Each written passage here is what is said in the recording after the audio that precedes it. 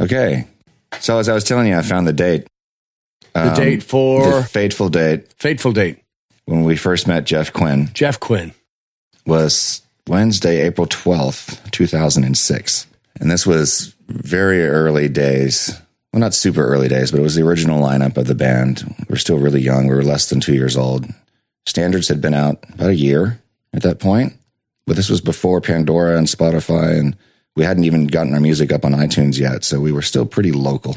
I wasn't there, but I'm a really good storyteller. Who are you? I'm Mike. You're Mike? Yeah. We were playing a special show called Yuri's Night for a bunch of our friends at NASA, which commemorates the first human being who went into orbit. Oh, I probably should say what pub it was. Yeah, it's Flying Sloppy or something. And so it was an awesome gig, not a good gig? No, it was... the only reason, I mean, really the only saving grace about it is that we met Jeff that night. It was a showcase show with a bunch of other bands, and we were not too excited about playing this gig because we knew we weren't going to be able to run our own sound, and we were only going to be playing maybe for an hour or something like that. And it was a Wednesday night. We would much rather either be rehearsing or just taking some time off.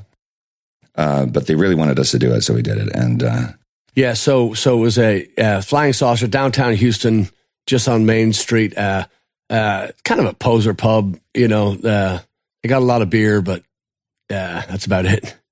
We never set foot in the place, nor have we since. But yeah, so I don't recall much of that night. It was very forgettable. Sound was terrible. A lot of people in there, but you know, when you string a bunch of bands together, it's very and you have minimal sound and free show, so you kind of you get in there and there's nothing worse than doing a free show and getting a list of rules from the don't do this and don't do that. Mm-hmm. So anyway, yeah, that's real rock and roll right there. And this is what you're going in doing for a free gig on a weeknight to an audience that couldn't care less if there's music there or not. Yeah. So you're starting off in the red. So we get in there, we're not thrilled about it, and this load-in's crap, and it's a lot of people in there, of course, and in typical fashion, they put you in the corner, with a floor space about the size of a coaster, and go ahead, do whatever you want as long as you follow these rules.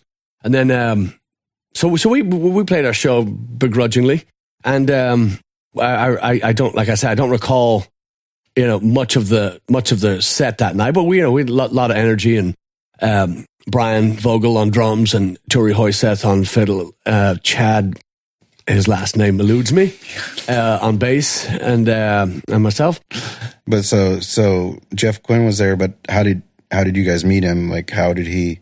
He came up and requested Sean South. Nice. And I do have a very vague memory of that because it was one of the cooler things, because it was a cocktail party for NASA mm-hmm. people and space science enthusiasts and stuff like that.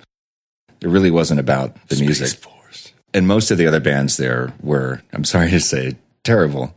And they were also, even if they were good, they were mixed terribly because the sound gear was awful, and whoever was running it didn't know what they were doing.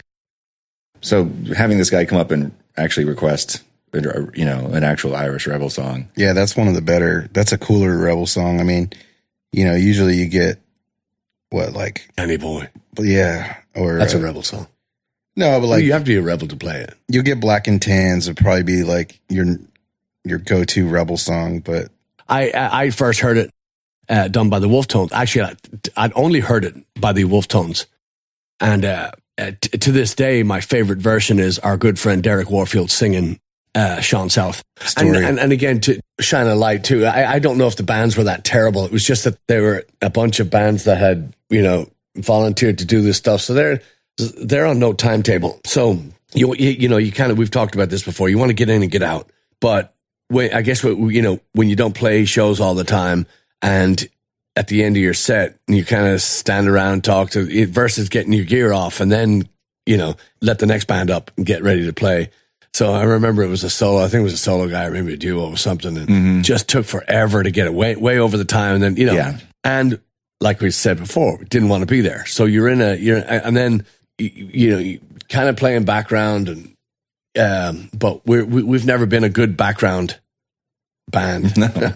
We've never been a good foreground, but we're just it's difficult to and also remember downtown Houston not set up for loading in and loading out, and parking's difficult. Like especially at Main Street, which is what it was. Yeah. Exactly, big downtown and lots of traffic, and just so the logistics are always difficult. So you're starting off from a place of nobody was really thrilled about being there. So yeah, but that's the crazy thing that we always talk about. We play these gigs and some really bad gigs, and you never know who you're going to meet.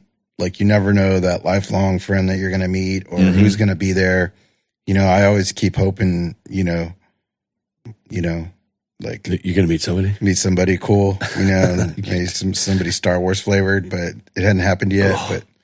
But it's you never know. It's like the most unlikely gigs are when we meet these people and then we end up becoming friends. And we've said that before too. Just not even for that aspect. Just for you don't take a night off. If you're going to go out and you're going to play, you go out and play. You just don't mail it in. Just 2 people or 2,000 or 20,000. You just don't mail it in. So you got like a request for Sean South, and then that's kind of it, right, for that night. Yeah, that would. And again, if we hadn't met Jeff later, there's no way I would have remembered that at all. Or, I only would have remembered that we played there and we were pissed off about being there. Yeah. But for NASA, nothing against that. We love the people from NASA, but this most of them. This night was about them, and, it wasn't really about us. Yeah. And so then this guy comes up and requests Sean South that I think he might have asked me. I might have been the person he came to talk to. And I was like, hey, if somebody actually knows, the music that we play, and then it became fun because we actually had somebody who was really appreciative of, the special kind of stuff that we were doing. Yeah, and also when asked to play something that and then obviously they're paying attention, so you're doing something right, but people are drawn to Chad because he's the most he's the most approachable. I think it may just been my proximity to the edge of the stage. That could be it too. But also, I had a secret mission. I wanted to play the Yuri night show just so I could join Space Force sometime in the future. No. What else was I'm trying to remember anything about that night that was redeemable. I think it might have been really hot and sticky and nasty. So at least there was that. Yeah, as we already said, I just mainly remember just us being really annoyed that we were there. I hope we've painted a picture of how aggravated. Yeah, I think we got it. Aggravated. Yeah. So fast forward, what is it? I guess 4 years. We sorted this out earlier that there was a woman named Christy Grant who called you just out of the blue. Yep. And told you about Jeff, that we were one of his favorite bands. And yeah, I remember getting the phone call, believe it or not. I remember exactly where I was when I got the phone call, which is strange for me. But I remember going out in the back and sitting out in the sun and just talking to her. Huh? The back 40. Yeah. And I remember Christy being very, very Christy Winkleman Grant. Well, she reminded me of this show that we had played in Houston, and she had said that we had a request for something, and ever since that song, and we played it, this guy had bought our CD and had been listening to our CD in Omaha, and we're his favorite band. Well, unfortunately, he'd been diagnosed with ALS, and ALS, it's a death sentence. So they're doing a benefit for him. We're his favorite band, and could we come to Omaha and play a show? Well, yeah. Yeah, I remember whenever you found out about it, because you kind of called around the horn, and we were like, how are we going to get to Nebraska in the middle of January?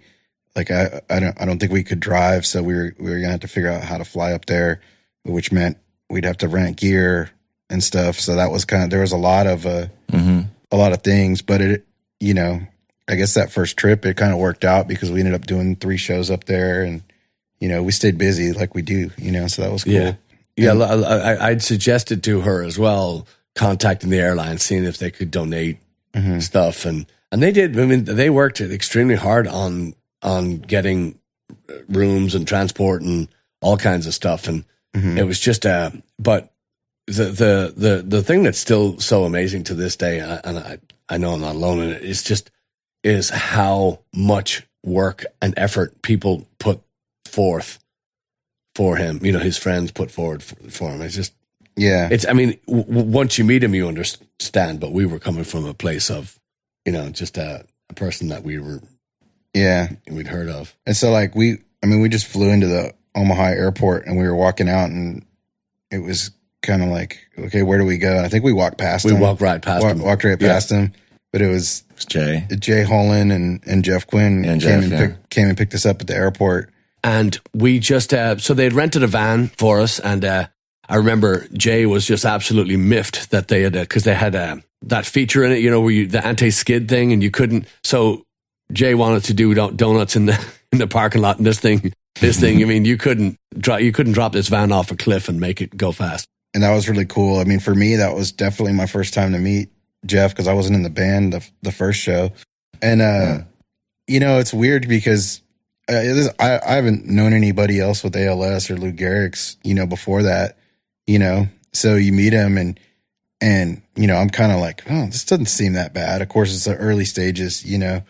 And he was a real strong guy, like really, you know, really young guy. He was handsome, you know, like, what was it? I don't even know how old he was. Say he was in his 40s or something. He's the same age as me. Yeah. He's in his 40s or 50s, you know, 60s. No, but yeah, I mean, it was really young, good looking guy, you know, that like the black curly hair, and, you know, just, he seemed healthy. He seemed fine, you know, and it's kind of cool that we got to, you know, have time with him when he was in prime health like that. Yeah, and there was only a really slight slur in his voice at that point. Yeah, symptom-wise, and he would apologize for it. No, it sounds like I'm drunk, but you know, it's just he's not. It's just the and there was absolutely. I mean, because it was our first time meeting, and if he hadn't said anything, you never would have guessed. I never would have guessed drunk. To me, he just sounded. He kind of sounded like almost like an old man's voice in a sense. And part of this, I think, was because he did grow up in Kansas City, Missouri, which is where a lot of my dad's side of the family is from. That's where he grew up. That's where my grandfather was born, all that stuff. But so he kind of reminded me a little bit of my grandfather. Yeah, I thought I detected a little bit of that Kansas City accent there, a little bit of Midwesterner twang in his voice, and just the whole way that he expressed himself. I just dug him right off the bat. But he was just such a great guy, and just so excited for us to be there, and never stop smiling. Yeah, never stop laughing. Yeah, I guess like for people who never got to meet Jeff, you know, I kind of feel the same thing. It's like if you grow up Irish Catholic in America, you kind of have this common bond, and you probably know somebody like Jeff Quinn. You know, like Saturday morning, you're watching Notre Dame because they're the Fighting Irish, and you know, it doesn't matter that it's, you know, a French school, but they're the Fighting Irish. So, you know, you're a huge Notre Dame fan. You know, he played softball. A lot of his best friends were through the softball thing. You know, is baseball fan, big baseball fan. Kansas City Royals. Yeah, Kansas City Royals all day. And, you know, Catholic, had, you know, 4 beautiful daughters, all, you know, all through the, you know, confirmations. 3? I gave him an extra one. Yeah, you better slow down. Yeah. But, you know, like the, you know, he grew up in that, you know, Irish American experience, which I feel like a lot of people you meet have that, you know, your dad's in a AOH, you know, the Hibernian, stuff like that. It's a very common thing, you know, that kind of guy. And, you know, he loved Irish music. He knew all the songs, all the Rebel stuff, especially. Yeah. You know? Well, his dad, Bill, who we've met 1,000 times too, he comes to see it with Weston. He would, you see exactly where he got it. You Yeah. see exactly how he came up in that, and his. So we got to meet Jeff's mom and dad many times, and they actually have family in Houston, and we've met. I think we've met his whole family. We've met Jeff's whole family, and but yeah, the Irish heritage just was absolutely. They were completely immersed in it. The whole family completely immersed in their ancestry, so they were well versed in just about everything we did. Yeah. And it was and I think too a lot of that spread of rebel music through America was, during the 60s and 70s during the Troubles, a lot of the Irish political guys would come over here and fundraise, and they'd go to all the still do. Yeah, they still do, and they would come over, bring their story, they'd go to the churches, they'd go to, Knights of Columbus halls, they would go to, Hibernians and stuff. And that's where all this, Irish rebel music taken hold in America, where people really got to know these songs, and shared it with their kids. And I think that's where Jeff's love for all the, Irish Republican side, really came out, was through those trips that, Irish political leaders made over here to fundraise. So, really cool. And to me, it's like, Jeff Quinn is just, he's like so many people I've met through my life, or, uncles, or, friends of my dad and things like that. It just, it reminds me so much of that, because it's just kind of that quintessential Irish American, and, really strong bond with that. So when we went up to Omaha and hung out with him, got to meet him, meet the family, we had some funny, things. Jay Holland kind of just took us under his wing to try to help us organize these shows and rent gear and all this stuff. And, I think that's very generous. Took us under his wing. He did everything. Yeah. He absolutely did everything. And he didn't know what he was asking for. So these music shops see him coming, and they're just like, you need he probably wants 5 Marshall stacks, and the drummer wants a double kick drum set, and and Jay just went out and just got everything out of on his own. I was suggesting when I talked to Christy first, well, talk to X and Y and Z, see if they'll donate. Jay, no, just write a check. I'll, he just Jay just and to this day. We've invaded his house and his queso, queso machine. Yeah, Jay went and I think he rented us. We all got suites. We all had our own suite. Yeah, and all 4 of us had our own hotel room. Yeah, and these suites were about the size of, a small home. Yeah, and huge, just ginormous. I mean. Yeah, I think for Jay Holland, it was kind of like boot camp of what is a band, and Jay's the kind of guy that you could put him in any job and he'll figure out, and he'll do it better than anybody. But he's like, I don't even know any musicians, so he was in a fantasy football league with with Jeff and Jeff Falk and all these other guys, and there was a guy, Alan Mansfield, on there, who was a musician. And I think, Jay kind of reached out to him and was like, hey, so that's how we got to meet Witness Tree, who played the first benefit that we did at the Slowdown. Right. Wasn't he just trying to find somebody to loan gear initially? Yeah, I think so. Yeah. But they said, no, we'll play. Yeah. And it was really cool to get to meet, meet Witness Tree. Yeah, we're still in touch with PJ. Yeah, PJ Harding. And unfortunately, Alan Mansfield passed away a few years ago. Yeah. But he was a guitar player for Witness Tree, so a phenomenal guitar player and just great guy. Yeah, Alan and his son would come to see us every time we came to Omaha after that. Yeah, fast friends again. Yeah, I remember it was kind of crazy. Like that first show we did in Omaha. They rented us the drum set, and there wasn't a kick pedal. We get there to set up. Oh yeah, there was no kick pedal with the kit. It was kind of pointless. The kick pedal's what you use to play the bass drum. So, we were searching around, calling everybody they knew to try to borrow a kick pedal. We ended up borrowing, from Ian Mansfield, Alan's son, let me a kick pedal for that first show. Was that the Barley? Yeah. Barley Street Tavern? Barley Street yeah. Tavern, yeah. Yeah, so that was kind of our first show, and then we played what's the Irish bar?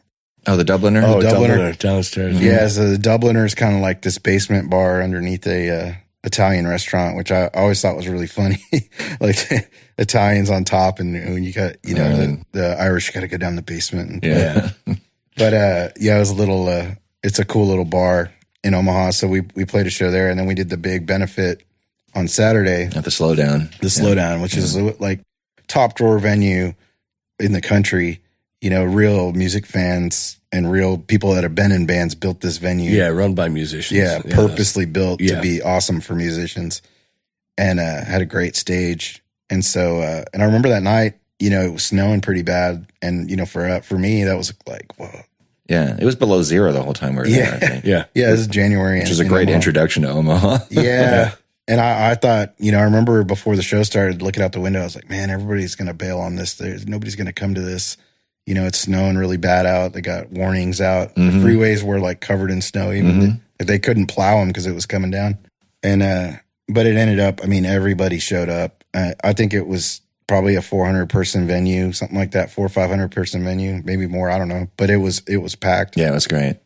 And you know, they did the silent auction and you know, a couple speeches. You know, Jeff got up there and thanked everybody, which was really cool. Yeah. I remember standing in the wings watching him. I have a great shot of you watching him. Yeah, so, yeah. Yeah. We'll put that in the show notes, maybe. There'll be tons of pictures in this. Yeah. show notes in this And yeah, and that first show was just couldn't have been better. You know. Yeah. So we saw him again later that year, and I'm sure there's a lot of. It seems like we saw him a lot those next couple of years because I know that he came and see us in Bloomington when we were touring up the Midwest later that year, and we probably went to Omaha again. We probably played at the Dubliner again or something. Yeah. That summer. This was in June. Yeah, and there was another thing about Jay as well. Jay Holland, he would when he would see any date that didn't have Texas beside it, he'd hey, you know, Omaha is that on the route? And Yeah. he'd call restaurants and Chuck E. Cheese's and YMCA's and just try to get anywhere. Just try to get us gigs. Yeah, he got us the Patio Quigley Yeah. gigs and stuff like that. Oh, Yeah, in KC, yeah. Yeah, actually, I think that first year, because we did that show in January, and then in March was our first time ever to go out west, and we played at Hennessy's in Fremont Street in Vegas, and Jeff Quinn was out in Phoenix for spring training. You know, every once in a while the guys would get together, so it was a crew of, you know, all troublemakers. Yeah. You know, And of course, they never told us. We were talking about that in the last one too. Yeah. How these people would just show up and, you know, surprise you. It was just great to see these guys just walk into these bars. And That was cool too because we had a bunch of people from Houston that night as well. From Molly's yeah. all Pubs, the Mollies. Yeah, because they were there for the bartending convention. or party. something. Yeah. Yeah, I forgot about that. That was actually, we had a really good turnout. Eamon was there, wasn't he? Eamon, yeah. Eamon's the reason why they all go. Eamon brings from Eamon Molly's from Pubs. Molly's here in Houston brings all his managers and their significant others to Vegas every year, and that's a hell of a trip. Yeah. Yeah, that kind of started that was the first time that Jeff Quinn and friends would randomly pop up somewhere, and there was many more of those. Like you said, the Bloomington show at the Castle Theater, you know. So you just never knew Jeff Quinn would pop up anywhere. But that was the thing. Like going back to the first time we met him, you realize what a fighter this guy is, because, you know, obviously it was early stages then, but even later on, I mean, he made trips that a lot of people couldn't have made. Yeah, But he was not going to let, you know, there's many vicious, ugly, nasty things about ALS, but one of them, the worst to me, is the mind isn't affected. yeah, So as the body deteriorates and you're losing so much of yourself, your mind is still, and his mind was razor sharp. So he's watching this stuff. He's watching this deterioration through, but he never, it's still, you know, because it's a testament to his friends and his family, because they, if he said he wanted to do it, he made it happen. And they were his his rails if he need them, you know. But it was just he never slowed. His mind never slowed. And I remember Michelle saying, "Yeah, he's still in there." You know, the worst that we saw him, you know, it was just his mind was still razor sharp, and you could tell by his eyes. You could tell by the look on his face that he was 100% in there. It's just his body was failing, which is you know, This is and he would still laugh even though you couldn't hear him, you know, towards the end. Yeah. And, and we ended up once we went to Omaha that first time, it ended up being a regular stop. I mean, we would look at the calendar and be like, well, we got a show in Maryland, or, you know, I think Omaha's on the way. Yeah. Let's do it, you know. And so we would just kind of route everything we could through there.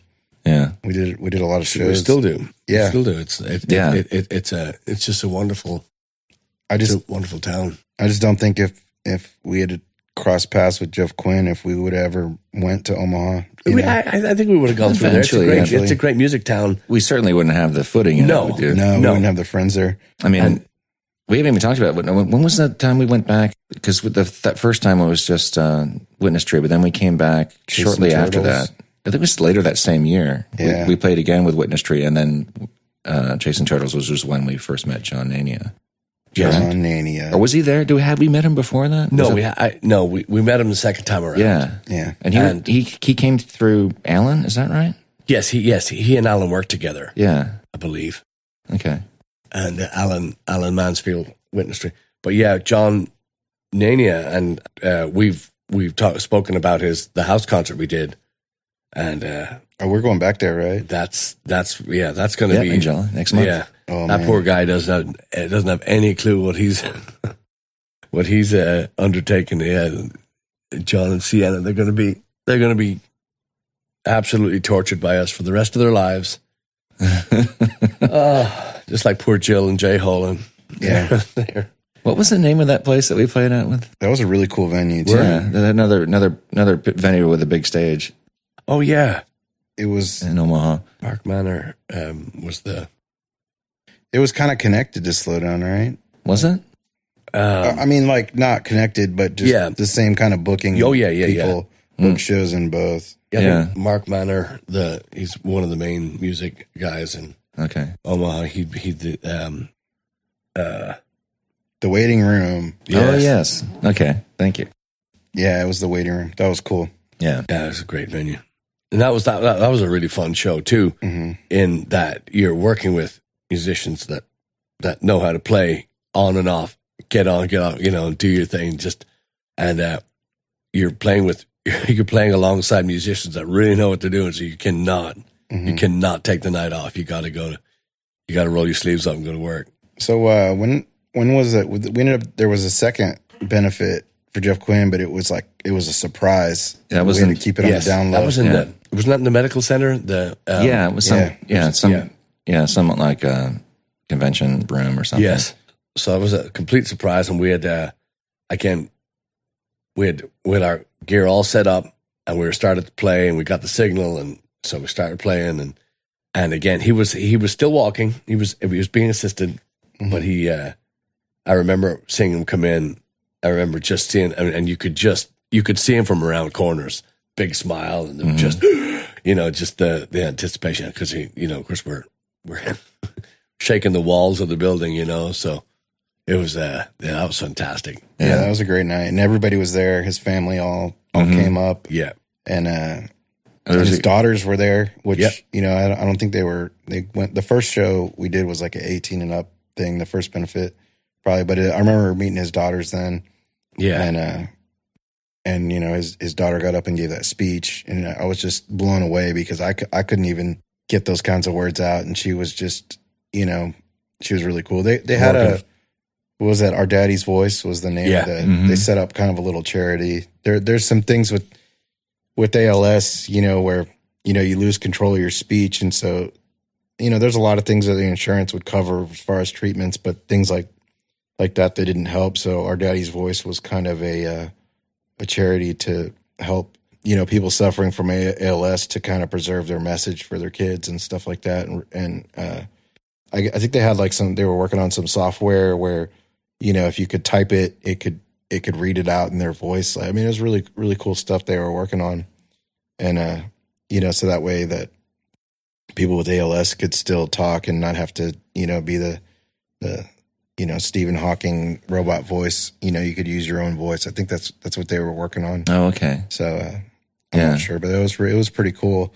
And so his daughter got up there and gave this really powerful speech. And I remember that night was just so much fun. I remember, you know, Jay brought some musical instruments. Yeah. And the crew got up there and played with us. And Yeah, we flew up for that show too. So we did? No, that one we drove for. No, we flew. We did? We flew because I had to borrow a bass from John. John brought his one of his jazz basses You poor for me thing. to play. Yeah. And borrow. Well, one of the reasons why I didn't want to take it on the plane again is because Continental had destroyed my first SKB case the first time we flew up there. Yeah. Oh, I forgot that was a one in and winter. out. We were just there for like one night. Yeah. Yeah. It was kind of like the first time, except we were only there for a weekend. Yeah, that was cool. And That's what was that when he had when Jay picked us up at the airport with the van with the magnets. Magnets on. probably, yeah. And he made a banner for us. Rented the 15-passenger van so we'd feel right at home. Yeah. Yeah, that was a really special night. That was really cool. And and again, not to harp on the negative stuff, but it was just amazing to see Jeff, the deterioration in the short amount of time. Yeah. Just how fast it would, you know. Yeah, they'd lost a lot of weight. Yeah. And but he was still, you know, like I said, the mind never, ever, ever, never faltered. Just never, not for a second. But when you see that physical, you know, the toll it takes on your, just amazing. Yeah, the scary thing about ALS is there's not a timeline where you can say it's going to be 6 months. You know, there's people that suffer with it for 20 years. There's people that suffer with it for 2. Yeah. So you don't. There's no timeline for how it affects people, and so that's one of the scary things is you never know. So we were all hoping for the best. You know, we were hoping for a better. You know, you're always hoping for a better and longer and big. You know, and he just.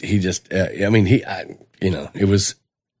Who's to say? Like you said, you know, you can't tell how it's going to affect you, but you're always hoping for the best, and it was just kind of a punch in the chest when you'd see him deteriorate. You know, because the first time we met him, it was you know, he was well in there, but he was still upright and, you know, fighting and he was still fighting the second time, but it's just the toll it takes on your body is it's pure fucking evil. Yeah. So at some point before that, I think it was in 2012 or 2013 that we did the song "Man from Omaha" for the first time. Do you remember when that was? No. So we mentioned earlier that Jeff, when we first met him, when he came up and requested Sean South from Gary On. So as a tribute to Jeff, later, after we got to know him, Patrick took the melody from that song and rewrote the lyrics to be about Jeff. It was a song called "The Man from Omaha." And we played it for him for the first time. I think the first time he heard it was at the Dubliner. That was the first time we heard it too. I think it was pretty. It was a pretty guarded song, I think, at first. And I remember we were playing at the Dubliner, and it's like, all right, we're gonna do it. And we knew we had talked about it, but I don't think we'd ever even ran through it with the words. And for me, just remember that being the first time actually hearing it. Right. Played live. You know?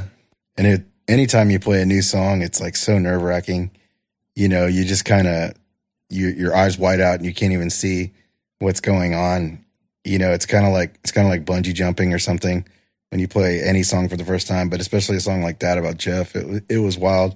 And of course, you know, you look out in the crowd and, you know, Jeff's there, Michelle's there, you know, Jay, all our Omaha homies, you know, out in the crowd, and we played that song, and Patrick, you know, had all the lyrics to "The Man for Omaha," you know, all about Jeff Quinn.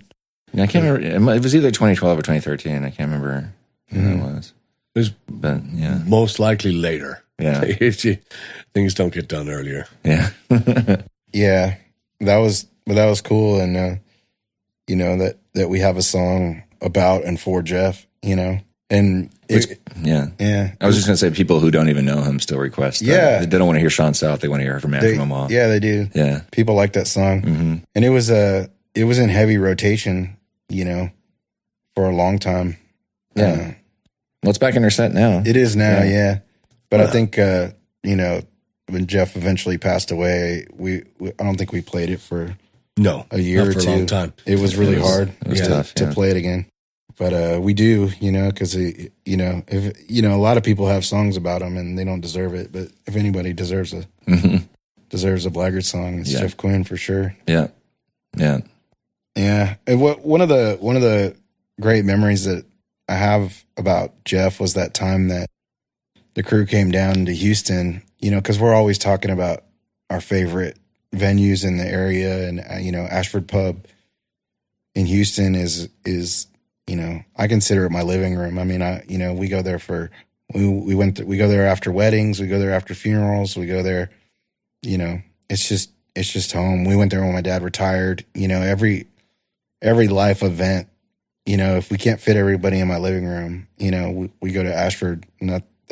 Ashford is one of our favorite bars in Houston, and so there was a weekend lined up with that, and then the next night was or maybe it was backwards. Maybe it was College Station on the Friday and Ashford on the Saturday. Probably, yeah. Yeah, but so Abandon's, which we talked about before, is one of our favorite venues in Texas, and it's not too far of a drive from Houston. So, all the crew from Omaha came down. It was Ted Tabaka. It was Ted, Jay, and Quint and Jeff. And Ward. Was Ward there? Was Ward there? I don't remember Jamie being there that time. Might not have been there that time. Jamie, we've seen many, many times. Was Jeff Falk there? I thought Jeff was. Yeah, Jeff was the fourth that time. Okay. So they made the trip down, and of course, anything Jay organizes is going to have T-shirts made. So they had their own T-shirts. Yeah, and I think they were maroon and white, weren't they? The maroon and white Blackguard shirts. So they had the Texas A&M colors, and they got the minivan and just came to town, and I just love that because when we play in College Station, we play Man from Omaha. Everybody that was there that night remembers meeting him. These kids are so respectful, and they were, oh, nice to meet you. And it was really cool that they came down and got to see us in our home bases. That was an awesome trip. Do you know what year that was? Or it was October 2012. Okay, when he came to Texas. Maybe Jamie was there. Actually, I'm second guessing this now because I do remember Jamie being at O'Bannon's. Yeah, at some point. Yeah, that was one of my favorite times that they appeared. Was just because it was on the home turf, and we got to show them kind of what we do down here. Yeah, I have some good pictures from that night too, from that whole weekend. Yeah, I was hanging out, having coffee together before the show. Wow, you guys were drinking coffee back then? Two kind of trips to Omaha that stand out. I remember when we went up there, this probably would have been after that Texas trip when we went up there, and Jeff was still driving around, he's still driving his Ford Explorer and stuff, but his voice and his sentences were just kind of gone. Like he couldn't really talk, but he, like Patrick was saying, his mind was there, That's when he took us out to eat. Yeah, he took us out to eat, and it was kind of, it was funny because he wanted to take us to his favorite spots, and of course closed. Everything was closed. Yeah, I think we went to 2 different places to try to get lunch, and everything was closed. But it was still cool to get to see Omaha with Jeff Quinn at the wheel because he was a maniac behind the wheel. He drives really fun, and we got to spin around the back streets of Omaha with Jeff Quinn, and we ended up just went to the Irish bar, and it was awesome, man. Yeah, I like that pub. I don't remember the name of it, but I remember he was like, sorry, this is the only place we could find. He was pissed off he couldn't take us where he wanted to go, but it was cool. Yeah, I think at that point too, like he would get a little bit of sentences out, but then he would kind of type on his phone. Yeah, he had some kind of iPad or something. Yeah. Yeah, so he would type stuff out, and it was funny because he'd be I can't remember it, but I remember we had that barbecue at Jay's house, and he was telling jokes on his iPad. Yeah, that's right. Everybody was like, everyone was looking at it to get the punchline as he was typing it.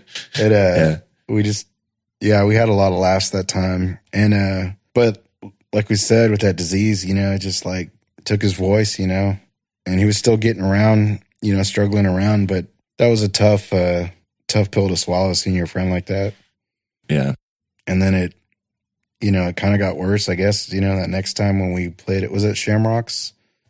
Was it the last time we saw him? The last time we saw Yeah, him. he was in a wheelchair, yeah. You know, not driving anymore. And, you know, he's drinking out of a straw. He couldn't really eat, you know, and it was really hard. But I still remember, like, at the end of the day, like, he could lift his arms up and he would clap, and he'd never miss the beat. You know, and he didn't miss anything from the night, and he didn't blink. Yeah. Just absolutely in the moment, in every moment. Yeah.